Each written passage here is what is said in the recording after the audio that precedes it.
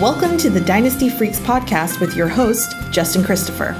For free rankings, player values, waiver wire tips, and trade advice, follow him online at dynastyfreaks.com or email dynastyfreaks@gmail.com. Hello and greetings from Austin, Texas. Welcome all of you Dynasty Freaks. Admit it, you are addicted to Dynasty. I am too. My name's Justin Christopher, and I'm a Dynasty Freak, which means I love drafting and trading and scouting and managing all my teams 365 days a year. So do you. So let's talk some Dynasty on episode number 231 in the heartbeat here of rookie draft season. Super fun. We are actually going to go through one more of my rookie drafts that went through in my Diehard League. I always say this before I do these podcasts. These sometimes are easier to read than they are to listen in podcast form because I'm just going to be listing a bunch of the names of where players were picked. So I did a write-up of this draft on the website too. And so if you prefer just to go to the website, you can read about this draft or look at it all together. So you can feel free to do that. But if you'd like to listen, I'm going to talk about this Die-Hard draft. Just a little context for this draft. The Die-Hard League is one that I commissioned. 5 years ago, I started a new Dynasty League, and I asked a lot of the most active managers in several other leagues that I was a part of to form one new league that we would call the Diehards. And this meant that we were going to be the ones that were super active year-round. You know how you get kind of in a few Dynasty leagues where people go silent a bit. This league was intended to get formed by guys that are going to trade and work and talk all year-round. And as expected, it's become one of my most active leagues. It really is my most active league with trades and talks taking place year-round. It's been a blast. 5 years ago it started.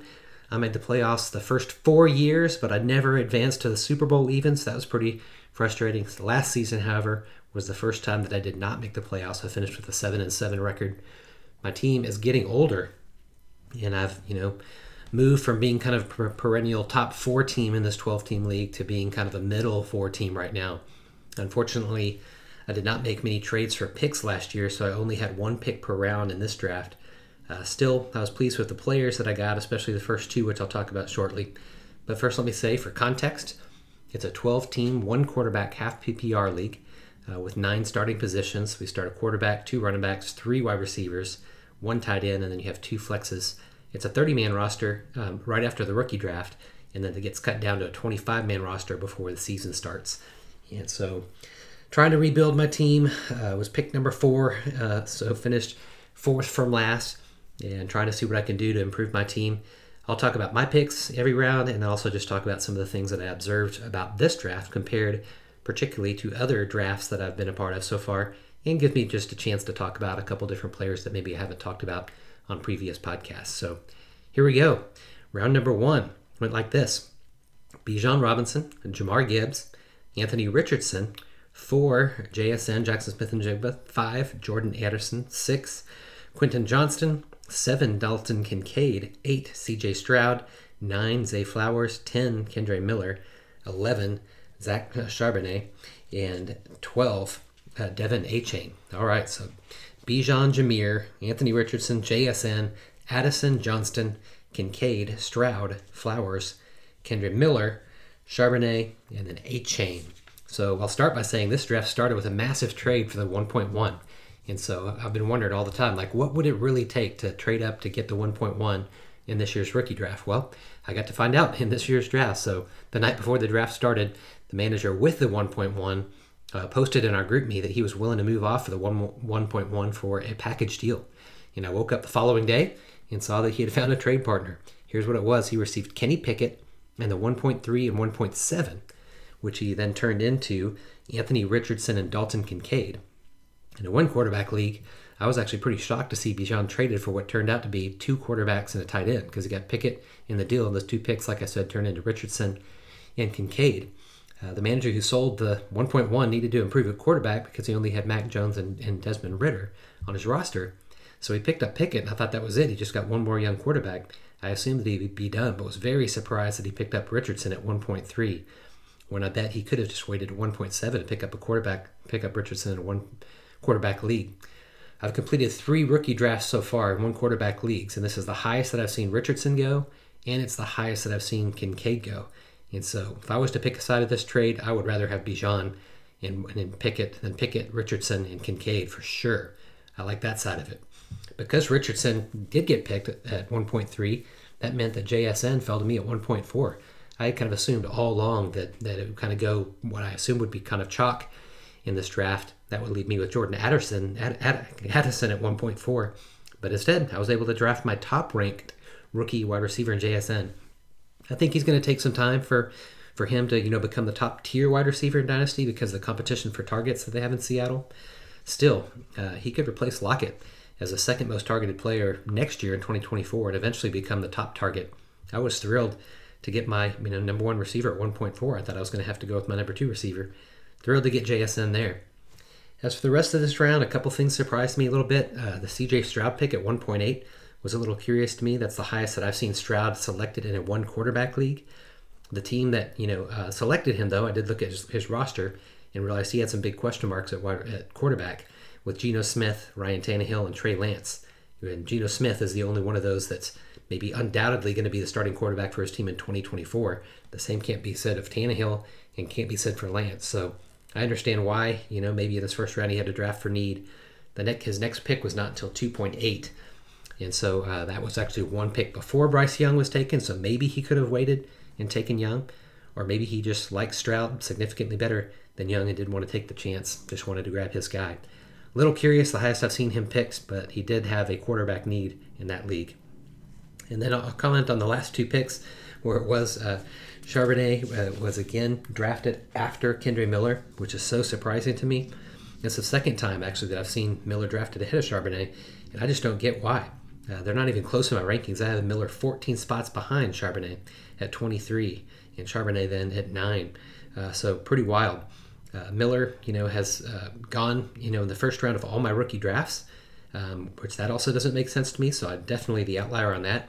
I just think that Alvin Kamara, yes, he's probably going to get suspended, but that means that Miller might get some immediate playing time in year one, but still, Kamara and Jamal Williams are both signed through 2025 and are just far better running backs than Miller is. And so I'm willing to be proven wrong on this. I'm going to own it, and you guys can hit me up, and I'm willing to be wrong. But Miller's getting drafted way too high in all of my leagues, in my opinion. Those are a couple comments there from the first round. Let's look now at the second round of this draft. Went like this. Pick 13 was Marvin Mims. 14, Jonathan Mingo. 15, Tajay Spears. 16, my pick, was Michael Mayer. 17, Sam Laporta. 18, Rashee Rice. 19, Josh Downs. 20, Roshan Johnson. 21, Bryce Young. 22, Chase Brown. 23, Tank Bigsby. 24, Jalen Hyatt. So, I'll start with my pick here. I drafted my top-ranked wide receiver in round 1, and then I got my top-ranked tight end in round 2. I was very happy to have Meyer fall to me there at 2.4. Jonathan Mingo was the only player that I would be tempted to take ahead of him in this particular draft. Mayer did fall further in the NFL draft than I expected after not testing well at the combine. But I value college production over testing, and Mayer dominated from the day he stepped on campus. Again, I've said this before, I think, but he was the number 2 ranked tight end in the recruiting class of his class and the 23rd ranked recruit in the whole country that year.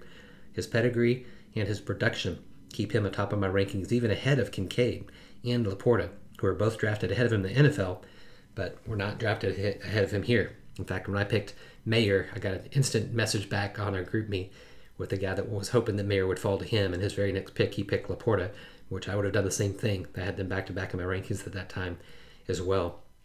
Tight ends, they do take time to become, fantasy relevant, so I know I'm going to have to wait a little bit probably. But it didn't take him much time to produce in college. Like, maybe he can do it again in the NFL. Either way, I'm very confident that he's going to be a top-tier tight end for years to come for me. Yeah, the rest of this round really didn't have too many things to comment on. It was actually pretty chalky. A few minor surprises. I've yet to see Mims get drafted ahead of Mingo, which he did here. Mims was 13, where Mingo was 14. I've not seen that yet. I do have him back-to-back in my rankings, but Mims has gone 7, 10, and 15 spots after Mingo in my other rookie drafts. So that was a pretty big surprise to see Mims go ahead of Mingo, when in other drafts he's fallen 7, 10, and 15 spots behind Mingo. Second thing I'd say, I was also a little bit surprised to see Chase Brown get drafted ahead of Tank Bigsby. I have them back-to-back in my rankings also, though I don't, so I don't have a big problem with Brown going ahead of Bigsby. When I look back at the other drafts that I've had so far, Brown went 3 spots ahead of Bigsby in one of my drafts, but then the other ones he went 8 and 13 spots behind Bigsby in other drafts. Clearly, there's some difference of opinion on both Bigsby and Chase Brown. I'm seeing that now with the many drafts that I've had. Interesting that Brown went right before Bigsby at 22, Brown at 22, and Bigsby at 23 here at the back of the second round. Interestingly enough, too, there was a league manager that didn't have a first or second or third round pick, but he traded up to get Bigsby at this spot right here at pick 23. And what he gave away to get Bigsby as a rookie, he gave away Odell Beckham and James Robinson. So Odell Beckham and James Robinson moved up to 23 to get Bigsby. Fun in-draft trade that took place there. Now, round 3, I'll mention a couple players and talk about who I drafted. And here's how it went in round 3. Jalen Reed, 25, 26, Tank Dell, 27, Cedric Tillman, 28, Luke Musgrave, 29, Izzy Abanikanda, which was my pick, 30, Dwayne McBride, 31, Michael Wilson, 32, Deuce Vaughn, 33, Zach Evans, 34, Will Levitz, 35, Luke Schoonmaker, and 36, Eric Gray. I was really surprised at first here to see Reed fall into the third round. He had the highest draft capital of any player that was available at that time, and was picked here the first pick of the third round.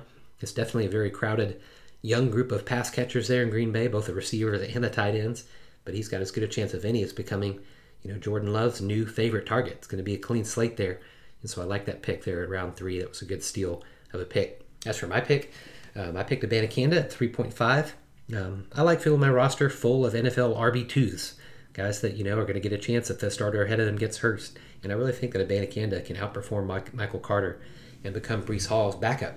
I really believe he can. I had Abanikanda in the first round as a first-round draft pick in my rankings before the NFL draft. I love the player, but hated the draft capital and the landing spot that maybe moved him back down my board so far back that he's now a third-round pick. But before, I thought of him as a first-round talent. But you got to factor in that draft capital and landing spot for sure. Landing spot buried him under Hall. But at this point in the draft, I really like to have, backup running backs, and he, I think, can ascend to be Hall's primary backup, which could be good for him. As for other things in round 3, kind of just felt like a pick your poison kind of round, where running backs, who hope to just do the same thing I am, trying to pick up RB2s that might be able to work themselves into backup roles. After I did Abanikanda, then there's McBride that went in Minnesota, maybe with the hopes of Dalvin Cook getting cut. Vaughn that's there to maybe back up and try to earn his way to become my primary backup in Dallas. And then we had Evans that was drafted, hoping that he can get behind Cam Akers. Then there was Gray, hoping maybe he could move up to be the backup behind Barkley. This is kind of what you do in the third round. Everyone, tries to try to grab a backup running back here. And I grabbed the first one and started a little wave, a little movement of guys that got drafted. I would have actually drafted Evan Hall ahead of all these guys, though. After Abanikanda, I would have drafted Hall ahead of McBride, Vaughn, Evans, and Gray. But he fell into the next round, which you'll hear about. I currently have, McBride ranked the lowest of all these that were drafted in this round. But McBride needs to move up my rookie rankings a little bit as the rumors continue circulating about Dalvin Cook getting cut or, getting traded. McBride, would still have to climb up the depth chart ahead of Alexander Madison and Ty Chandler, though. So I just have, a little bit higher. He was also the least highest draft capital. So McBride was interesting there. There's a lot of other running backs I probably would have went with as a backup ahead of them. All right, round number 4 went like this. Puka Nacua, 37, 38, Sean Tucker, 39, Hendon Hooker, 40, my pick, Kayshon Boutte, 41, Evan Hull, 42, Charlie Jones, 43, Darnell Washington, 44, Xavier Hutchinson, 45, Tyler Scott, 46, Tucker Kraft, 47, Parker Washington, 48, A.T. Perry. A couple of thoughts on this round. Puka Nacua, he went the first pick of the 4th round. I was sad. I kind of wanted to get him. He's a player that I'm sneakily trying to get in every rookie draft, but he was taken a little earlier, earliest that I've ever seen him get drafted, actually. Someone else has a little bit of a mindset like I do. That was a good pick to start this round. He's a super aggressive player that I feel like Sean McVay is going to know how to use, and he only has to beat out Ben Skoranek and Van Jefferson for playing time, and I think that he is sure to be able to do that. A couple other points about this. Again, I drafted Kayshon Boutte, get my reasoning behind that. He too, like Abanikanda, was a first-round draft pick when I first released my rookie rankings the first week of February, so just right before the Super Bowls when I put up my way too early rookie rankings. And back then, he was a first-round draft pick, but he performed poorly at the Combine and his Pro Day, And then reports about his character, work ethic, and stuff like that has led him, really his draft capital in the NFL plummeted, as did his positional rankings and my rookie rankings for sure. Even so, there's a point at which the Patriots did, and which my dynasty team is willing to do to take a chance on him. And that was pretty good for him to fall all the way to pick number 40. I'm not holding my breath that the Patriots, who are pretty terrible at drafting wide receivers, can turn him around, but I'm willing to wait and see. The only other player I was considering at this pick was Tyler Scott, who's also a guy that I saw as the next kind of best upside, go with the upside player. Scott was drafted 5 spots later by the other manager who I know that always drafts for upside as well. And so those are the 2 guys that I was considering right there, and tried to go Butte and hope that he can capitalize on his once Devi star route that he had. Perfect player to take a chance on in round 4 when hardly anything hits, at least hit for one with upside, which is why I picked him there. A couple other players that I like that were drafted in this round that hope fall to me in some other drafts. I like Charlie Jones and I like Xavier Hutchinson in this round. They're players that really you're going to have to stash for probably at least a year, while some of the other wide receivers that are ahead of them in their depth charts maybe expire on their contracts. But when they do, these managers, if you're patient with them, or if you have taxi squads, these are 2 of my favorite players to try to grab in the 4th round. Charlie Jones for Cincinnati, Xavier Hutchinson working his way into Houston as well. Finally, we'll go through pick number 5, chapter number 5, right? Round number 5, I should say. Round 5 went like this: 49, Chris Rodriguez; 50, Brenton Strange; 51, Trey Tucker; 52, Mohamed Ibrahim, that was my pick; 53, Deverick Pierce; 54, Elijah Higgins; 55, Stetson Bennett; 57, Zach Kuntz; 56, Zach Kuntz; 57, Trey Palmer; 58, Matt Landers; 59, Randall Cobb, our first vet; and 60, Kenny McIntosh.